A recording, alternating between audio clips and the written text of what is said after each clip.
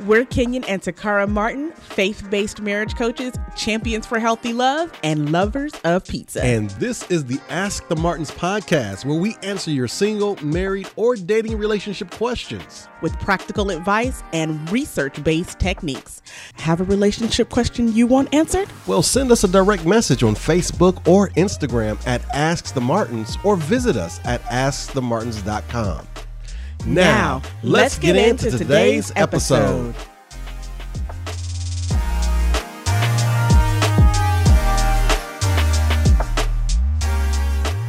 What's up, everybody? This is Takara Martin, and welcome to another episode of the Ask the Martins podcast. We're going to call this a bonus episode. In our bonus episode, what we're doing is replaying one of the sessions from our virtual marriage retreat, Covered Con. And we called this Husbands Take the Lead, the Covering and the Cross. And this is a segment where we allowed husbands the space to be human, to lay down their armor, and ask very vulnerable relationship questions as it pertained to their marriages. And we had 4 great gentlemen on this panel. First of all, the wonderful, sexy, amazing Kenyon Martin, my husband. Second, we had Dr. Christopher Michael Jones. We call him our hip-hop doctor. We had Bernard Williams, who is a dear friend of ours. And then another friend of ours from the Anatomy of Marriage podcast, Seth Studley, who is a marriage and family therapist, and him and his wife are just amazing. And so what we did is we sat down, like I said, and we allowed them to have these open and honest conversations. And all 4 of these men brought different perspectives and different answers to this. And it was such a great moment for men. And because we're in a climate where a lot of times we're celebrating women, but we're not taking the opportunity to really celebrate our men, we felt like this would be a great time to introduce this as a podcast episode. Again, because as much as we love women and we celebrate women and we want women to do amazing things, we still need our men to be there. We still need our men to be good. We still need them to be okay in this world.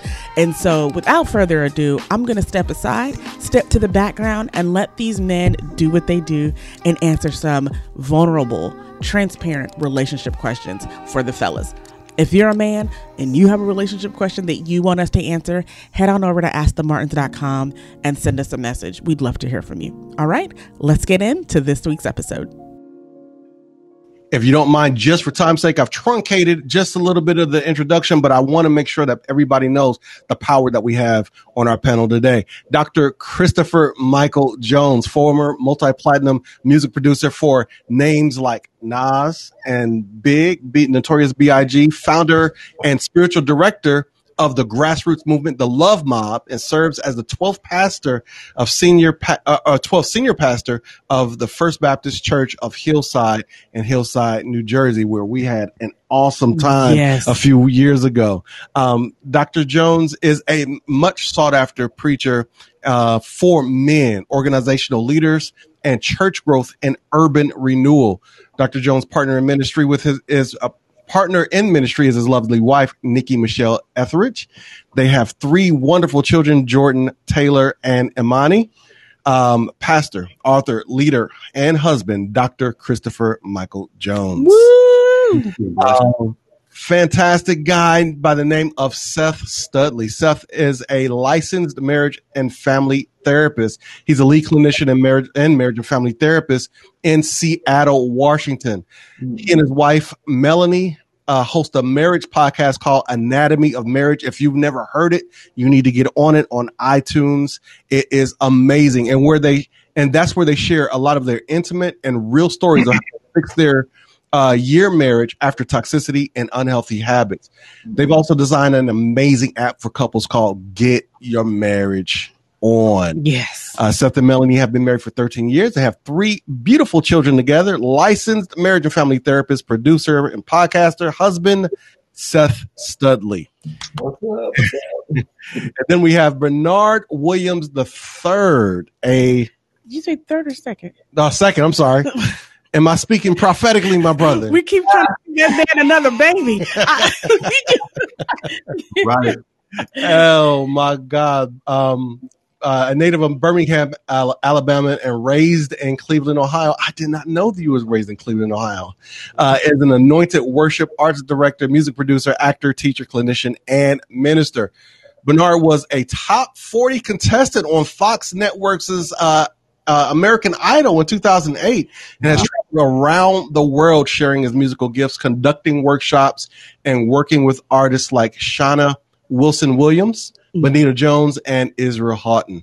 He is the founder of Sun Revealed for the mentorship of men on one hand and also the mentorship of all worship leaders, men and women, on the others. He is now the worship and creative arts director at Linked Up Church in Powder Springs, Georgia. Bernard lives in Georgia with his wife, Deidre, where they are raising their two daughters, Michaela and Avery. Worship leader, director, trainer, mentor, and husband, Bernard Williams II. Thank you, sir. How's everybody doing this evening? Great. Fantastic. I'm so excited for having you here. I think for me, the power in the panel is, and as I reached out earlier, is that we're all husbands and that all of you can speak dynamically to what we call the cross of the covering. Not enough of us are able to actually give voice to the to what we carry. And it is heavy. It can be heavy, and sometimes it can be kind of a thankless job. So we'll get to all of that in just a little bit. However, let's go ahead and, if you guys are ready, we'll start with questions and go from there. Yeah, Kenyon came up with this amazing title, so I thought it would be fitting to start the panel off. Everyone answering a simple question. What, in your own words, what is a covering in a home, and what responsibility does that come with? And so we'll start off with a round robin. Dr. Jones, why don't you go ahead and start us? Sure. So first, let me say I'm so grateful that you all invited me to share with my colleagues here in this wonderful virtual conference, and I'm just elated at what God is doing and continues to do through your ministry. You all are awesome. And I'm glad to be here to share with those who are connecting with us virtually tonight. So, I was looking at the questions and wrestling with this idea about the roles in the home. And, you can't escape going back to Genesis chapter 2 and specifically verses 8 through 17. And most, if not all of us on the panel, and probably most, if not all of the viewers, you're familiar with the story about Adam. And you hear about so many preachers talk about Adam being given dominion and occupation. You hear that preached often, that before Eve arrived on the scene, God gave Adam dominion and occupation. And I'm under the impression, based upon my understanding of Scripture, is that it was not implied that Adam was to retain dominion and occupation solely for himself. And the reason why I come to that conclusion, that it was not intended for Adam to retain dominion and occupation for himself, is because the word says that God made the decision that it wouldn't be good for Adam to be alone, right? And so check this out. The word says that God made up God's mind that Adam should have a suitable helper for Adam. Now, we jump to the helper part, but we forget about the suitable part. And the word says specifically that Adam was to have a suitable helper for him, which suggests, right, that you can be legally married but not be suitable for one another, which is why God said not only does Adam need a helper, Adam needs a suitable helper for him. The understanding being that both Adam and Eve were to co-reign together. that they were to be co-laborers in the Garden of Eden. In fact, it's not until the fall of Adam and Eve where the original structure becomes distorted. And now Adam takes on more of a hierarchical role that really doesn't get fixed until Jesus comes and redefines what it means to be a husband, right, to the wife, the way that Christ is the husband to the church. So, yeah, so this thing about suitable helper and the role of the husband, a lot of people don't understand. And then with this, I'm going to allow the others to speak, that the role of husbandry actually refers to the occupation of an office rather than just a function. The people of the ancient world, that's what they understood husbandry to be, the occupation of an office rather than just a function. So when you said to your family that you desired to be a husband, you were saying three things: that you desired to be the priest of your home, you desired to be the protector of your home, and you also desired to be the source of provision for your home, right? So when we say that we're the husband, we're saying we're the priest, we're saying that we're the protector, and we're saying that we are the provider of the home. And it's not one of three things. It's all of those three things.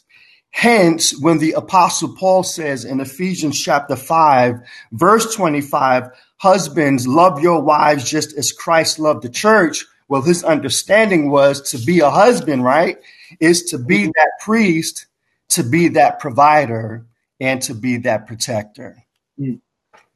Amen. Well, amen. I think we can all just drop the mic on that one. Like, great job, guys, great job. What about you, Seth? What do round robin and go to you?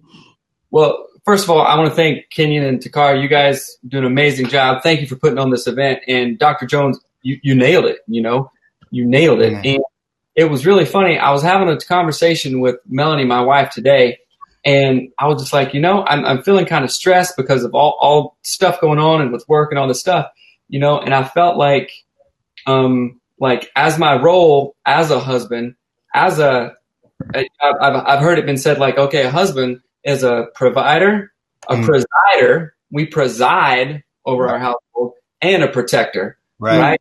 Obvious physical differences between a man and woman. We're going to be stronger. We do protect, we do provide, and we preside over the house. Right. And I was telling Melanie, I was like, sometimes I feel like to be the strong guy all the time, I can't show sometimes what I'm feeling because I might step out of that role for a minute, and it makes me feel less of a man. But I know in at least a little bit of maturity and just a little bit of wisdom from other leaders and God too. It's like, okay, when I do that, that's not good for myself. And what's not good for me is not good for my family. You know what I'm saying? So I have to be aware of those things so I can fully provide, protect, and preside. Because when I'm out of that role, I don't feel like imbalanced. Jesus is the head of the church. That's his role. If he did anything else, it wouldn't be right. And things would get all wacky and out of balance. And I think a lot of time us men, if our heads get loose for a minute, which sometimes they do, we can feel that. We know something's wrong. So I got to be like, I'm stepping back into my role, my God-given role, and God knows because he designed us. So is my word better than God's? No, it's not. Am I going to try to do what God designed me not to do? I can try, but it's not going to work. So coming back into that role, I guess, is one of the most important things: the provider, the protector, and the presider. Yeah. That's good. Boom. Awesome. Elder? I feel ill prepared. I feel very ill prepared.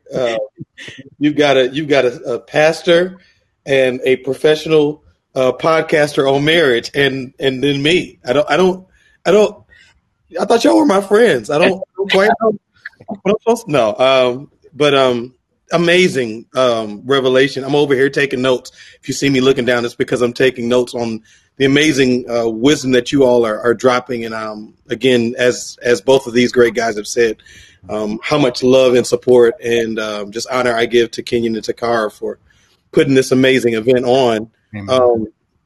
The one thing that I would add to the covering conversation is really from Ephesians chapter 5, where it says in verse 21, the first thing it says is that the husbands and the wives are supposed to submit to one another out of reverence for Christ. And then it jumps to verse 25, and specifically for the husbands, it defines covering for me as husbands are meant to love your wives just as Christ loved the church, because he gave up his life for her. And so to what both of these great men have said, and even with Seth, it's making that decision, that willful decision to decide that sometimes my personal interest isn't more important than ensuring that the promise of this household and the legacy that I'm responsible for is more important than what I feel. And even in that moment, like when it talks about, when it says just as Christ loved the church, it always reminds me of actually the Garden of Gethsemane. See, I go before just the cross. I go to the Garden of Gethsemane when Jesus was having a conversation with his father and saying, yo, Dad, I really don't want this. I don't feel like going through this. And then that big, powerful word, nevertheless, not my will, but yours. Yes, sir. And so then for us as husbands, it's our responsibility to look at all the situations that are happening around us, that are happening with our wives, that are happening with our children, that are happening within our families. And we can have an opinion, but we have to make sure that we're staying connected to the Father and saying, okay, I'm going to be vulnerable before you. And I don't know how I'm going to deal with this. I don't know how to carry this. Sometimes I don't want to deal with this. Sometimes my wife is running me crazy. Sometimes I don't want to be around my kids as much as I love them. Sometimes I don't know how to deal with the bills that are coming in. Yeah. Nevertheless, not what I feel.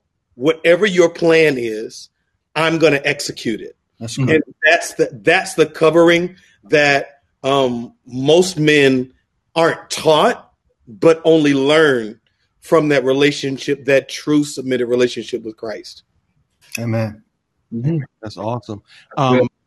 Before we get to the next question, I want to explore that a little bit, that area where we don't feel like it, that area where we don't really want to go into. How do we as men, and I know you're getting ready here, how do we as men, as husbands, healthily deal with ourselves emotionally? First of all, coming to the fact that we do have these feelings and we do have these emotions, and not dealing with them monochrome and mean that it's either black or white, but all the shades of emotions that we deal with going into that I don't feel like it and why I don't feel like it. How do we get from there to the, not only the nevertheless thy will be done, but also just a healthy way that we can interact with our wives, or even tell them that, okay, I'm having this moment. I'm going to get there to the thy will be done. How do we do that? Or how have you guys dealt with that? That's a great question. And I think I answered that question in response to question number 2. So I'm wondering if my colleagues may want to take a stab at it, because I don't want to blow the second question, because I have a revelation that I think will add balance to what you're speaking to. Okay. Bernard, you mind if I jump in? Go for it, man.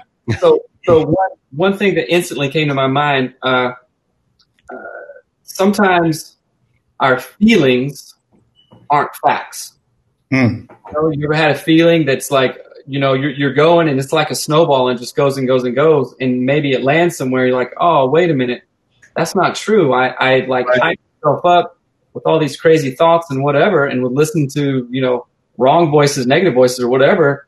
And so feelings aren't facts. So when I get in my feelings like in that way, like with my wife or kids or something, sometimes it's helpful for me to just say to myself, okay, Seth, straight up, feelings aren't facts right now. Just take a minute. go breathe. And that's just like a really practical step. Bernard, you were talking about, I love my kids, but sometimes it's just like this. I feel you. I got 3. Yeah. It's good to just take a minute and just say, feelings aren't facts. And then you go from there. Just take that pause. So that just came to my mind. I was like, okay, let me get that out real quick. Yeah, I 100% agree with that. And I think the other side of that is, and one of the things you said, Seth, is that sometimes it can be really difficult for us because, how do I say this? I know for me, my feelings will then begin to overtake me when I don't feel like I have a safe place to at least say what I'm dealing with. That's good. And so being able to understand that being the king doesn't mean that I have to be a statue. That's right. But I'm still responsible. Right. One of the things that my wife and I have really worked on is making sure that I have a safe space to kind of say, okay, I know I'm responsible, but I need to get this out of my head and out of my heart. And now we're going to go trust God. Mm-hmm. Yeah. And that's one of the biggest things, because I know for a lot of guys, some of you may, some of us can be emotional, some of us aren't, but all of us have emotions that we don't necessarily know how to deal with. That's right. Understanding that you are an emotional being and that those emotions can drive you if you don't put them in check can lead to some really crazy stuff. And so making sure that you're creating spaces where you can open yourself, you can communicate in safe spaces helps me tremendously as well. Absolutely. Absolutely. Well, listen, I'll jump in then to the first question that we have. Somebody asked, what is your take on gender roles in marriage from a biblical perspective? Anybody who wants to jump on in, y'all go ahead. I'm very interested. The wife need to submit. I'm just joking, y'all. Please don't hate me. Like, oh no, his camera got disconnected. What happened? Oh no. Honey? Oh no. I want to leave the floor open. Oh. So I can jump in if no one else wants to jump in. I think that the Bible was very clear in stating God's original intent to populate the earth and to establish dominion was through the institution of marriage between Adam and Eve. That's what the biblical witness suggests, that God intended for Adam and Eve to reign and to take dominion over the earth through the institution of marriage. Now, going back to what I said earlier, the original intent was not for Adam to lord over Eve. The original intent was for Adam and Eve to be co-laborers in their reignship. And it wasn't until the fall of Adam and Eve and the introduction of sin that the roles that God originally intended for the institution of marriage became distorted and became hierarchical, whereas now Adam is over Eve rather than reigning side by side with Eve, if that makes any sense. Yeah, sir. Awesome. Yeah. Awesome. Yeah, absolutely. And I believe in the biblical directions for marriage. It's very clear about the roles. And when we let our own, back to those feelings, get in the way of that stuff, or she said this and she can't do that, that's when we get in trouble, But I like to go back to what I was saying earlier. If I try to be something that God didn't design me to be, then things start going sideways, Like the things that I'm naturally better at, I'm just naturally better at, and most of those things are what the Bible says about marriage, like provide, preside, and protect, Now, I think where it gets goofy sometimes is, in this modern age, and it's not like you should be, way back in the Bible, it's like, oh, well, the man is the only one that can do this, the woman is the only one that ever should do this, But I'll be real, I'm a way better cook than Melanie. Amen. Right. But, all right, I cook more than her. Yeah, can you? Yeah, and that's just the way it is. Now, is that unbiblical? No, that's not at all. Plus, I like to do it. So we get goofy if we're like, oh well, you can't work, you got to stay at home. You do this, you absolutely can't do that, right? And that's me lording over her. That's not me being side by side to her. So it's when I get out of my role and she gets out of her role, that's when we've had conflict in the past, and I think a lot of couples do that same thing too. Yeah.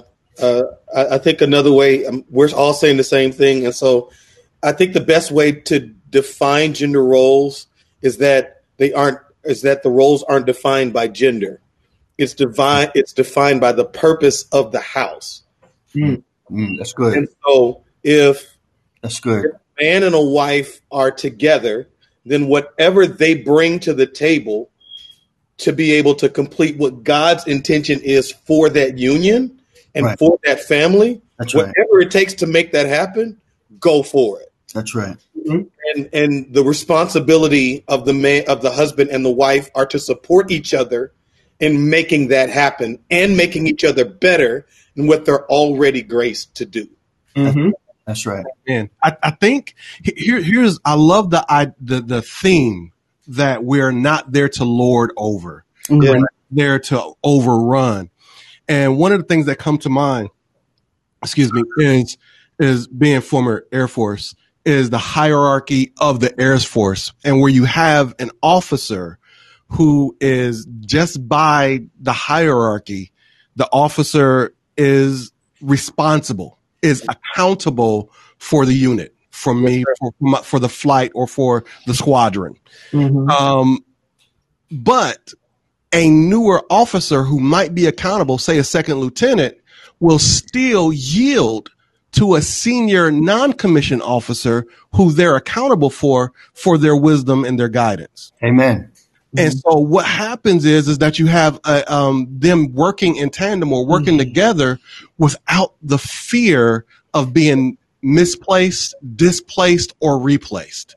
And so that is where I start seeing the power of being of gender roles, of understanding where we stand and why we have these roles as a hierarchy, but not as an oppressive premise for how we deal with our homes. Does that make sense? Yes, absolutely. That's awesome. And I love that. I love that we are representing. It's in unison that we're all representing that same thing. We do what we do well, and whatever we don't do well, give it to them. Yeah. I had something to say on that cooking thing, but I'm gonna keep it moving because we ain't got time. What does respect mean to you, and how does a man gain the respect of his family as the leader? That's good. That's good. Mm-hmm. I'll jump in on this first. I enjoyed meditating upon this question because the context that I come from. When you're young in the church, you're taught that the wife is supposed to respect you, and no matter how raggedy you may be, right? They teach you in the church that the wife's supposed to respect you. That Ephesians 5:33, right? Mm-hmm. Paul speaking to the church of Ephesus in one of his pastoral words of counsel to the church was that the wives were supposed to respect their husband, and the church has done a disservice to the body of Christ because we have taught what Paul meant regarding respect incorrectly. Mm-hmm. And I think the reason why we have taught what Paul had suggested to the church of Ephesus incorrectly is because we're kind of not familiar with the original Greek language. And Paul was a master of words. He was a wordsmith.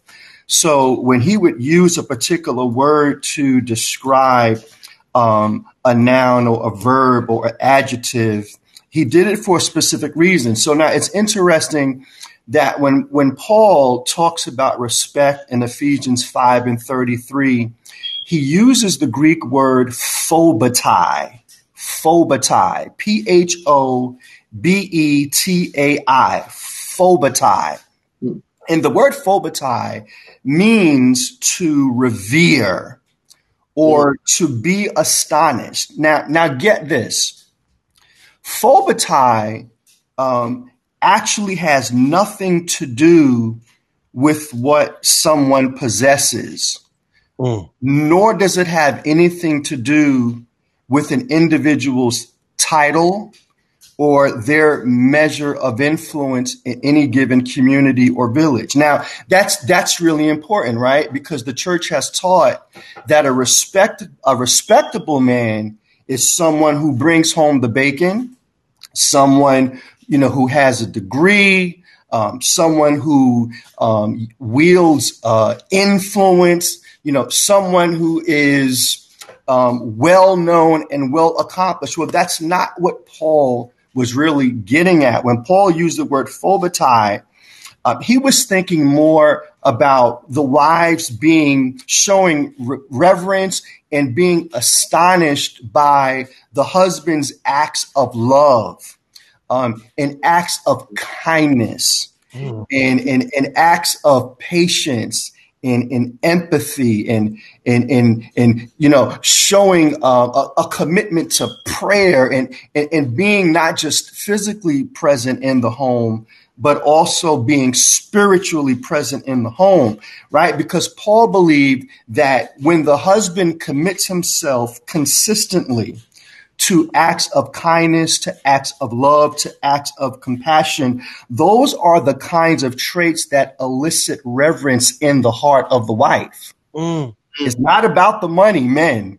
It's not about the title. It's not about the material things that you possess. It's really all about the acts of kindness, the love, the compassion, and having a ministry of presence in the home and in the marriage. Those are the character traits that elicit astonishment in the heart of the husband when she sees him coming home. Okay, so is there like a virtual plate that we just... I mean, we got his Cash App over here. We just send him all the offerings. Oh, there you go. Wow. That's powerful, and I didn't know that. But I will say this. I am... Takara is not my first marriage. And while the previous marriage did end, I would say something that she did. This is a safe space, honey. You can be honest. Well, I mean, no. Something that she did. But the thing is, I want to be honest about what I'm accountable for. Right. You see what I'm saying? And the part that I played in that destruction was exactly what you did, what you said, Dr. Jones. It was exactly what you said. I said, I'm the man. Yeah. God says I'm the man. Yeah. Do what God say, and you make me the man. Yeah. Instead of me just being the man. Yeah. Instead of me loving and being compassionate and empathizing and doing all those things that you just laid out so eloquently, I made those mistakes. Yeah. And so I can tell you firsthand what it looks like to beat up your wife with your masculinity that you think that God threw on her. Right. And then I can tell you firsthand what it looks like to be healed from that and to love your wife regardless of whatever the issue is or whatever I'm doing, whatever I'm bringing home, how much ever bacon I got, right. or whatever the case may be. I can tell you firsthand what it is to do that type thing. So I appreciate it. Man, I appreciated that. I really did. Amen. Man. How about you other guys? What other arena does a man go in and just demand respect? Do I walk up in my job and say, I'm here? Right. Do I go walking down the streets and say, come on, show me respect? No. So why do we think we should do that in the church, and especially with our wives? And one of the things that I came to my mind was like, if you want respect, be respectable. Exactly. Do respectable things. Earn it. She doesn't owe me anything. She owes things to God. Yeah. Earn her love, her respect, her time, her compassion, all these things. So you got to earn it, because I've never been anywhere else except in the church and talking to other men where men think that they just automatically deserve stuff. And that's not how it goes. That's absolutely not how it goes. Absolutely not. And I'll just, because I only got a little smidge to add to that. Because if you do that in any other arena, they fire you. Right. Woo, talk, sir. And so if you try to do that in your marriage somehow will begin the process of ejecting you because you haven't done what's necessary to build that rapport. Mm-hmm. That's so, wow, that's big, man. Oh, I'm just learning so much. Wow. This is great. Like I am so, wow, this is awesome. Well, let's jump to that next question because I feel like it's going to fall right in line, especially as we talked about the breadwinning. This question says, listen, due to COVID, my wife is now the primary breadwinner, and every day I feel like she will no longer need me. How do I get my wife to understand my weaknesses or tender areas around this when I'm typically a strong man? Wow. Such a great question. Mm-hmm. Wow. Anyone? I'll start it because I know after Pastor Chris talks, like there's nothing else to say. There's nothing else to say. And after Steph talks, there's nothing else to say. So I'll go at it from the emotional guy perspective. And I said it earlier, but I'll say it again, and I'll say it again, and I'll say it again. I have learned that there is no more powerful place to be in your relationship with your wife than to be the guy that lets his guard down and lets his heart speak. Yeah. And and as difficult as it is for guys to do that, A, because of our DNA, B, because of societal pressures and the way we've been programmed. Mm-hmm. Your wife, I know my wife, I use mine as the example. My wife appreciates so much more if I sit down and actually tell her what my fears are, what my challenges are, what my struggles are. And we walk through things together.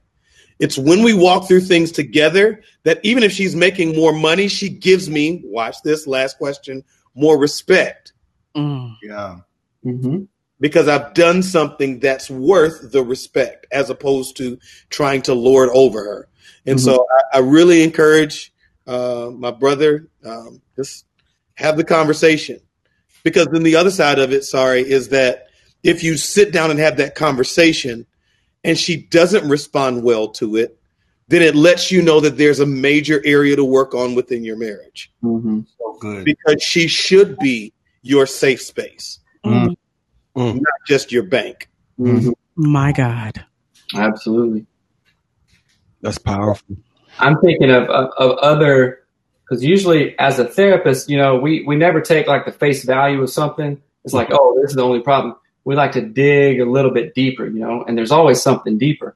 So I'd be like, hey, I want you guys to talk about communication issues and even trust issues, because if you can't be yourself with your wife, then you're going to have a hard time. You're going to have a hard marriage, and not only a hard marriage, but a not as fulfilling marriage too. I mean, like Pastor Chris said, it's like she is your helper. You're the leader. It's like then you're not getting that help. You're just flying solo. If I can't talk to my wife in a good way, I'm just like, okay, I'm flying this plane alone. I could get your help. God wants me to get your help, but I'm not. You got to take a deep look in yourself and say, hey, what's going on here? And I encourage this man to do that because that's a hard spot to be. Absolutely. Real quick, I think one of the bigger issues why this is such a big question, we just talked about roles, we talked about respect, and there is this thought amongst us men about what men do. Yes. Right? About what we're supposed to be. Yes. But at the same time, when we get broken of that thought, women are taught the same thing simultaneously. Yes. Yes. And so we have wives who have these expectations that when we don't meet them, they feel like sometimes in some ways we might feel like they think we're less men. Yeah. So while we still feel like men, for instance, if we go back towards what I was taught or what some men were taught, men make the most money. So it's all about money. It's all about athletic or some kind of form of competition. And it's all about sex.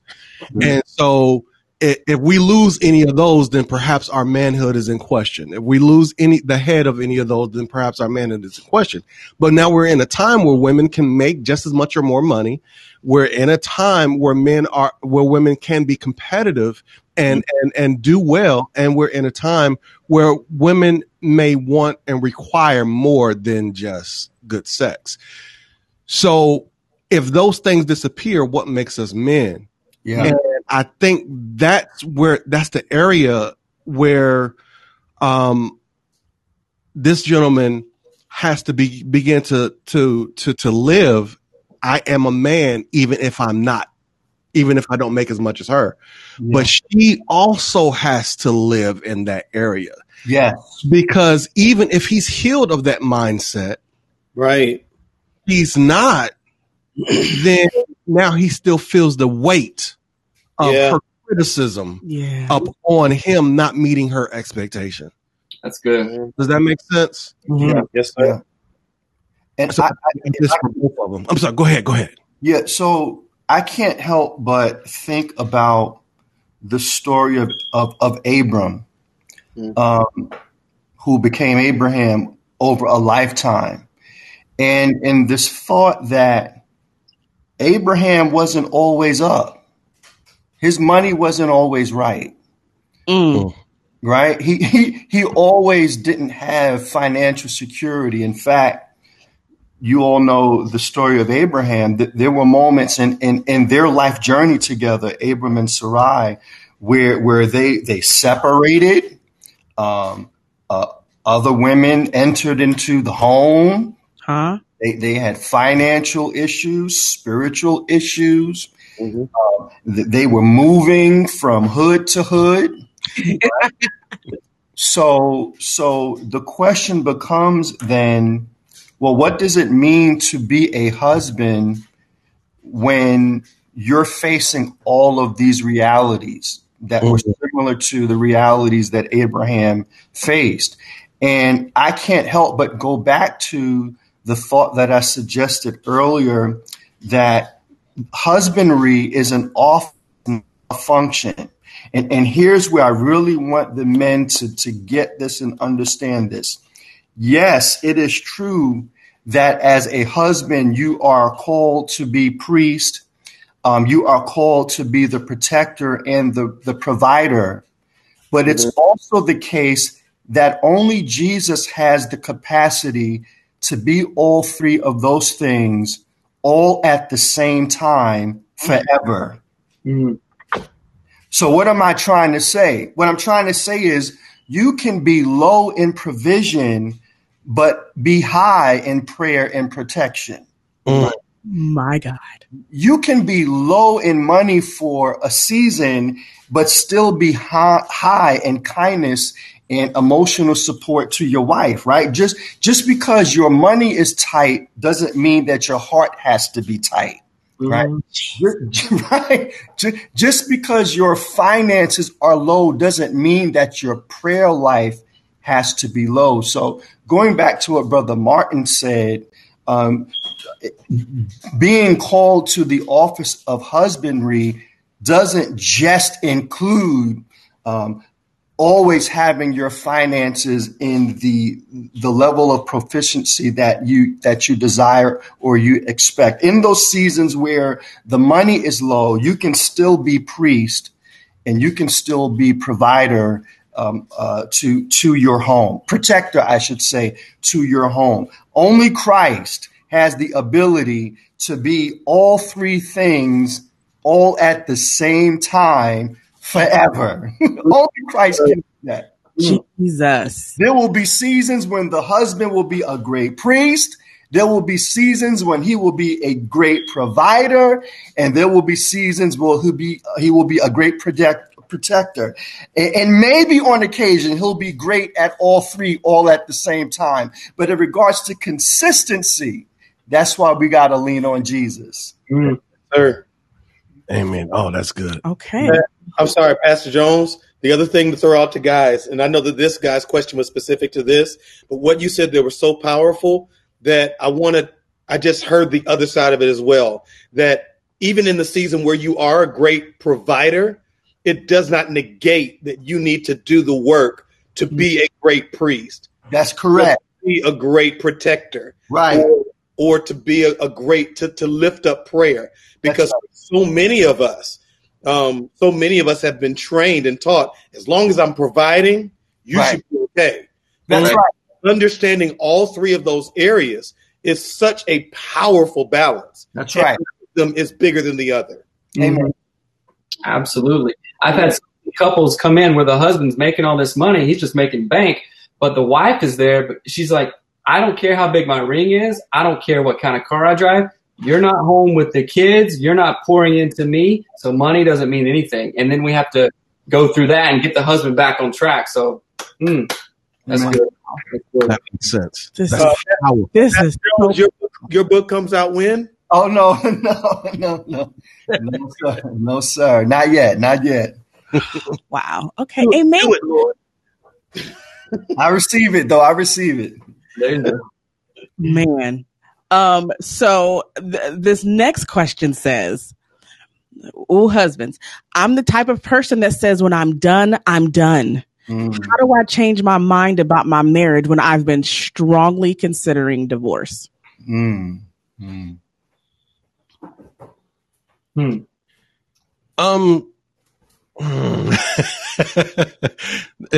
is one of those things where You gonna go body balcom on them? well, commitment is commitment. You understand what I'm saying? I do get it. I do get it. There are things that drive us there, and there are things that take us to the edge. I believe that there are things that you can do to work on that, but you can't expect your mind. Your mind is not going to get changed at the altar. You change your mind. You know what I mean? It's not a magical thing. It's not something that's just going to, come to just come to you. You have to go to it. You have to make the decision, the definitive decision and commitment to say, okay, I got to stick with this. But then after that, how? Yeah. What plan do you have? And then after that, how are you planning on executing that plan? Now, you can't do it alone. Obviously, it's going to take both of you. But when I hear things that says, when I make up my mind, but how do I change my mind? I think it's one of those things where you just do it. You just do it because it's right, not because of how you feel. That's what commitment is, continuing to do what we do regardless of how we feel, but we committed to it anyway. Does that make sense? Yeah. I just wanted to jump in. I'm sorry. Go ahead, guys. No. Kenyon, what you said there is so powerful, man, because when we enter into a commitment, then we submit our will not only to the person that we're in connection with, but we submit it to God. Yeah. And, I'm actually going through a small group study with our worship department right now called Finding Freedom. And one of the things in there is so powerful. And it says that when you submit, you give up your right to be right in order for God to get glory. Right. I give up my right to be right. I want to be right. Right. And in my mind, I may deserve to be right. But is that what God desires? If it's not a situation, and this is biblical, if it's not a situation where there's abuse, like willful abuse, if there's a situation where both of you are genuinely doing the work, if it's not that situation where you're genuinely both doing the work and it's still just not, it just doesn't come together. If it's just, I just don't like her anymore. Yeah. Or I just don't like the way he talks to me. You give up your right to be right. Yeah. Because it's not your marriage. It's God's. Mm-hmm. So I have many thoughts about this. Some of those thoughts are based upon pastoral experience, and then I'll offer my own testimony. So what I have found is that men love applying the disciplines of Christian followership to every area of their lives except the marriage. Come on, sir. Right? We love to talk about what it means to be a great disciple and follower of Jesus Christ, except when it comes to matters pertaining to a marriage. And I'm not sure if a person can stay in a relationship long without rethinking and reclaiming the witness found in Luke chapter 9, verse 23, where Jesus said to his disciples, and you all know this verse, whoever wants to be my disciple must take up their cross daily, not sometimes, not just when you feel like it, not when the COVID-19 stimulus check comes in. Daily, you must follow me. And so I have found that men have a hard time accepting that the answer to suffering is not always moving away from it. Right? Sometimes God calls us to endure things we'd rather walk away from. Yes, sir. Right? Sometimes God does that. And so what I try to suggest to men who feel as though they're on the brink of divorce, number one, never close a door unless God closes the door. That's number one. Number two, reclaim the spiritual discipline of waiting upon the Lord, because you'd be surprised what God can do if you just give yourself enough time to allow God to fix something that you can never fix in your own strength. And number three, seek wise counsel, right? Go to a therapist, somebody, and then ask yourself if the action that you desire to take will glorify the Lord. And I'll close with this. I am under the impression that marriage is a calling. And so I believe that the marriages that endure the best are those marriages when both the husband and the wife can take their mind back to that first moment when they felt a calling experience between themselves and their spouse. The reason why that's so important is because the devil is going to give you a reason, and sometimes a very good reason, why you should abandon the covenant that you established with your wife or your husband at the altar. And you have to be able to take your mind back to that initial calling experience to remind yourself, no, this isn't a me and her thing. Yeah. This is a God thing. That principle, it's applicable for ministry as well, right? I tell ministers and pastors all the time, there are going to be seasons when you want to break up from the ministry. And the only thing that's going to sustain you is your ability to take your mind back to that moment in time when you know God called you. And I believe that principle is applicable for marriages as well. Is the husband able to remind himself, I remember the day when I saw her and God spoke to me. Because I know God spoke to me, I'm going to do the best that I can to remain in this covenant relationship. I prayed for a year to God to show me who my wife would be. And for a year, I prayed that specific prayer, and I got really specific: height, oh God, another king. Character traits, attributes. I mean, I broke it. I made a master list, and I said, God, I understand the journey that you've laid before me. I need the right, suitable helper to help me walk through this thing, because I can't do it by myself. And God gave me a vision. I saw my wife's face in a dream, and I was assured in my spirit that this was the woman whom God ordained for my life. So a year later, when I saw my wife singing in a young adult choir, I didn't know her. She didn't know me. After the young adult revival, I walked up to her and I said, "You're my wife." And she looked at me like I was crazy. What are you talking about? And I said to her, "I'm going to prove it to you. I saw you in a vision. I saw your face. I know that God called us to be together."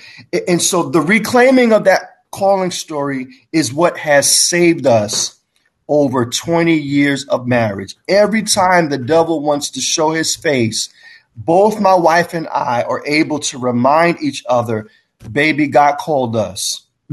If we break this thing up, we're going to have to fight with God to do it. And that's not the type of fight that I want to engage in. Amen. Amen. Amen. And really quickly, somebody just asked, with respect to this question, what if your husband doesn't want to go to counseling, doesn't want to seek wise counsel, doesn't want to pray together, and is sleeping in another room, and still speaking of divorce? Already been silent, already been trusting God, that God will either speak to him through someone else, paraphrases, as you choose. Sorry, I just read that. I apologize. So someone was basically asking, she wants to be there. He basically does not. Thoughts? You know that saying, you can lead a horse to water, but you can't make him drink. That's right. Yeah. So in my experience, in my own personal experience, we've been married 15 years. My experience with counseling, thousands of hours of counseling couples and stuff. I can't make my wife or anybody do something they don't want to do. Right. So the best way that I know to do that, just for myself personally and with couples, is like, okay, you be the change that you want to see. You know what I'm saying? If your husband isn't going to church, if your wife is sleeping in another room, all this stuff, you're going to be the best you that you can be, and trust God and be faithful and show up every day. Every day. Yeah. You may not know this, but this is part of our story. Melanie and I went through a really, really rough time about 8 years ago. So rough. She landed a mean right hook right here and left me with a really bad bruised eye, right? I've seen the picture, exactly. Oh, it's not good. And you talk about a low place, right? Talk about wanting to leave. Both of us were done.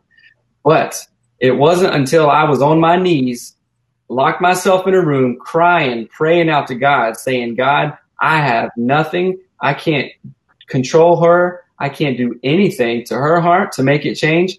I can change mine. God, Holy Spirit, help me. And you know what happened? About an hour later, this was late at night too, she came knocking on the door and we prayed together and we hugged. She said, I'm sorry. I got cold chills just right now. Just listen to that. Because, I wasn't yelling at her saying, hey, you got to change. You got to step it up. No, I trusted God in that process. And then it was a long time of rebuilding, a very long time of rebuilding. So trust and wait on God in that process. Because it's an up. Have you guys ever tried to make somebody else change? Yeah, it don't work. Yeah. And you're just going to roll back down. You're going to keep on rolling.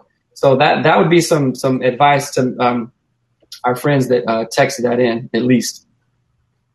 That's powerful. I think one of the things that I learned that's so freeing is understand that we can't change anyone else. Mm-hmm. That is powerful to me. And that's why I believe that that's one of the things that stick out in our marriage is the idea that let them be them, let them be free. And then there's safety around that. Mm-hmm. That's powerful. That's super powerful. Mm-hmm. Hopefully that answers that question. Yeah. Oh, that's so good. Yeah, Jesus. We had one that came in from the room, and so I don't want to miss the opportunity to answer a question. Just really, if one of y'all can answer this, like really fly. What are the expectations of a wife?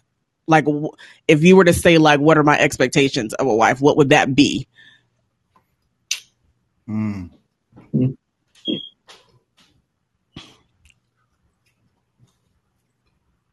I'm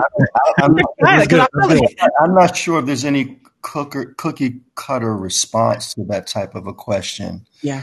I mean, you can speak in more general terms about character and morality, spirituality, loyalty, but beyond that, everyone's calling is distinctly different one from the other.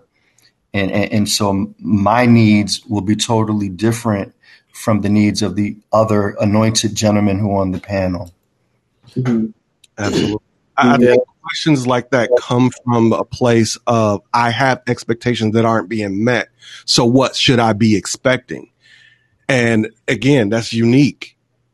First of all, did you receive them or did you receive your expectation of them? My talk, sir. That's the first step, because all too often, and I don't know, Seth, have you ever seen this where someone comes to your office and they're upset that person isn't who they envisioned that person was supposed to be? Absolutely. Yep. They come in and say, hey, fix this guy over here, or she's got the problem. And I'm like, hold up, wait a minute. How are you guys talking about this? We all have different, everyone has different expectations, right? And and then expectations turn into assumptions, and we know what happens there, right? Mm-hmm. We assume things about our partner, and then when they don't do it, but I didn't tell them that I wanted that, needed that, preferred that, I expect them to do it. I assume, well, you're my wife, this is how my mom did it, this is how my grandma did it, all this stuff, and we assume that role, and that's when things get sideways really quick. So one of the best remedies to that, and we talk about this, talk about your expectations. I mean, specifically, sometimes when I come home at night, me and Melanie, we literally ask each other, it's like 5:30, 6 o'clock or whatever. We say, hey, what are your expectations for the rest of the night? Right. Just so we're on the same page, because I might want to, have some fun that night, be expecting this. And she's like, yo, I'm going to bed. Don't mess with it. I'm taking a bath. You put it, you know what I'm saying? So then that's what we're setting ourselves up for cross signals. So just a simple question. So I would ask this wife, or maybe she was just saying, what is our general expectations of a wife? Which, I think we have some pretty shared experience of like, okay, be true, we'll work as a team where we will co-labor on this. These kind of things, but then you can get very specific in those. So just ask your partner, what are your expectations for the next 5 years, even, or for the next 5 hours of this evening? Can I just say one more thing? It doesn't matter what our expectations are if you're not honest to yourself. Mm-hmm. Come on, sir. The reason why I say that is because people are dishonest. I can't tell you how many times I've counseled couples, and I'll always ask them, every couple that I've married, they'll tell you the same thing. If he doesn't change, if she never changes, are they okay? Would you still marry them? Mm. And they lie. They say, yes, if he doesn't change, I would still marry him. And then a year later, Pastor, I don't understand why he won't change. I just asked you. If he never changed, would he still be okay? And you said yes. That's why we moved forward. Mm-hmm. Now on the back end, you want him to be something that he told you he could never be because you were dishonest with yourself. Well, amen. It's like let a moment of silence for somebody's ego just on the floor. I'm just playing. So this next question says, what do you actively do to stay faithful to your wife? How do you regulate yourself when temptation is literally everywhere? I'm gonna let y'all jump on in. Before I can say this, and I know there's an area where discipline is necessary. Mm-hmm. I know that there's an area where we can create barriers for our eyes or whatever the case may be. Yeah. But for me, I genuinely start with wanting my wife and only my wife first. Yeah. I genuinely start with just, I want you, so I don't want anyone else. Mm-hmm. I don't want that. Yes, other people are attractive. We're human. Yeah, sure. But I don't want that. I want you. And so that internal desire, that fixation on my wife allows me to, not for really, to be honest, I don't have to have that hard feeling of discipline because she's my habit, if that makes sense. Right. And that's kind of what now I understand, like she's also there too. And so I understand that there are some breaks in that habit where when someone doesn't want to be a habit. So there's some working on both ends of it. But as far as I'm concerned, as far as for me, that's, I can't say it worked for me. That's just who I am. Mm-hmm. That makes sense. Yeah. And that's a big piece of it. Wanting to make sure that your spouse is the object of your affection. Number two for me is building boundaries, but not just, it's not just for me. Okay, don't look at that. Don't call them. Don't do that. But literally make sure you've got a squad around you to keep you accountable. Because I'm speaking specifically from my experience. Sure. I'm a musician. I'm a singer. I'm a worship leader. I'm in a lot of areas, and like we're speaking real transparent. I'm praying for you. Pray for me, Doc. Especially for people, and I'm saying this again just from my experience, it is very difficult sometimes for people to differentiate between spiritual attraction and physical attraction. Right. Just because you made me feel something in the spirit doesn't necessarily mean that shouldn't have meant that I did some. I don't. Amen. And unfortunately, there's a lot of people, not just in the religious circles, but in just about every circle, a lot of guys still define their manhood off of who they can conquer and who they can conquer and then hide.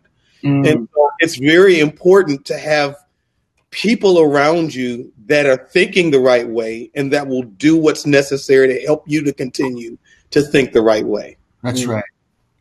Building that community, because it can be one small thing can become a very slippery slope. You make a great point. The idea of community. So what I try to do when I marry couples is I try to remind them that from an Abrahamic perspective, when the people of antiquity married, the marriage just didn't consist of the husband and wife. Those vows that were taken, and they were much different and much more simpler than the type of vows that we've come to know in the institutional church today. But the idea was that when you married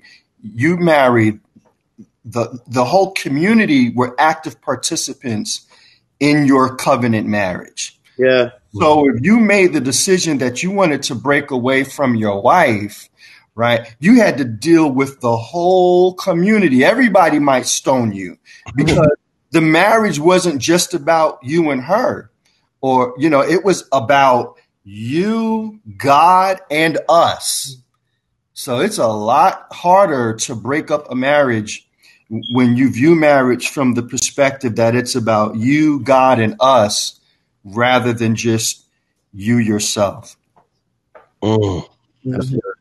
That's powerful. No, we got 3 more minutes, babe. We have 3 more minutes. We were supposed to get a 15-minute break before the after party. And so I'll make sure everyone has that Zoom link for the Chicago Step and Dance class. But we've got one. I'll throw in one more question. I'll save this other one for tomorrow because I think it can fit into one of our areas tomorrow. They said after 20 plus years of marriage, sex has become a chore. What are some of the things we can do to make sex an enjoyable experience again? Role play. I'm just playing. Listen, you gotta spice it up, baby. That's all I'm gonna say. You gotta spice it up, baby. Juggling, spinning plates. Right? No, like there are people. Sorry, this is not my show. No, it is not. You have I'm to be quiet. It's really hard. Go. No. Somebody. What was that? The husband or the wife that wrote in? I believe, I don't want to say, let's pretend like it was the husband, since it's the husband's panel. Okay. I agree with Pastor. Change it up, I mean, sometimes we can even get bored driving the same road to work. You know what I'm saying? Right. Drive a different road or whatever, like spice it up, have a talk about it, be brave about it. There's a lot of good, I'll be real. There's a lot of good Christian sex therapists out there. That's right. That talk about this amazing bond between a husband and a wife in a biblical covenant context. And there's so much to learn about the physical, the biology, and the spiritual too. Right. You might just be in a spiritual rut, and that's playing out in your intimacy rut too, to be honest. That's good, Doc. Mm-hmm. Yeah. That's very good. Mm-hmm. They already said it. Spice it up. Do something different. Get some Frank's hot sauce with it. Yeah. What are you in food? Do something different and do it somewhere different. Huh? Yes. And pay attention to your diet. Pay attention because you can eat things that actually diminish your sexual proficiency. So become accustomed with the type of foods that provoke sexual vigor in you, rather than eat the foods that actually diminish your desire to be intimate with your spouse. Mm-hmm. Mm-hmm. Man, this is so good. Like, I really don't want to end this. Yeah. Like, this is, wow, Jesus. So listen, y'all, we are about to leave here. So we're trying to give you a 15-minute break because we're going to change scenery. And we want to jump to the after party. So, the dance instructor gave us some tips for dancing. Before I jump there though, you guys, thank you. Can y'all put some proverbial hand claps in here for these 4 amazing gentlemen? And I'm including you because, sorry, there's a 4 of y'all. It's 4 of y'all. I'm looking right. Yes, 4. Yeah. Like seriously, all of you just had something amazing to say. And again, to sit here and just like make noises of like, oh my God, is very challenging. You guys were amazing. I'm so excited. So thank you for this. I really hope this was not the last time we can do something like this because I really do feel like people did get a lot out of this. There was, everybody said it was so good. There was a lot of wows, and this is good going all throughout this. So thank you. Thank you for listening to the Ask the Martins podcast, recorded live on social media and distributed to iTunes, SoundCloud, Stitcher, Spotify, and Audible. Now, we can't grow without you, so help spread the love. Wherever you found us, rate, like, share, and leave a review. We are grateful to you and appreciate you in advance. Do you have a question for us? Then visit AskTheMartins.com. Ask us your question or ask for a friend. Once again, thank you for tuning in to Ask the Martins podcast. We hope you enjoyed the program.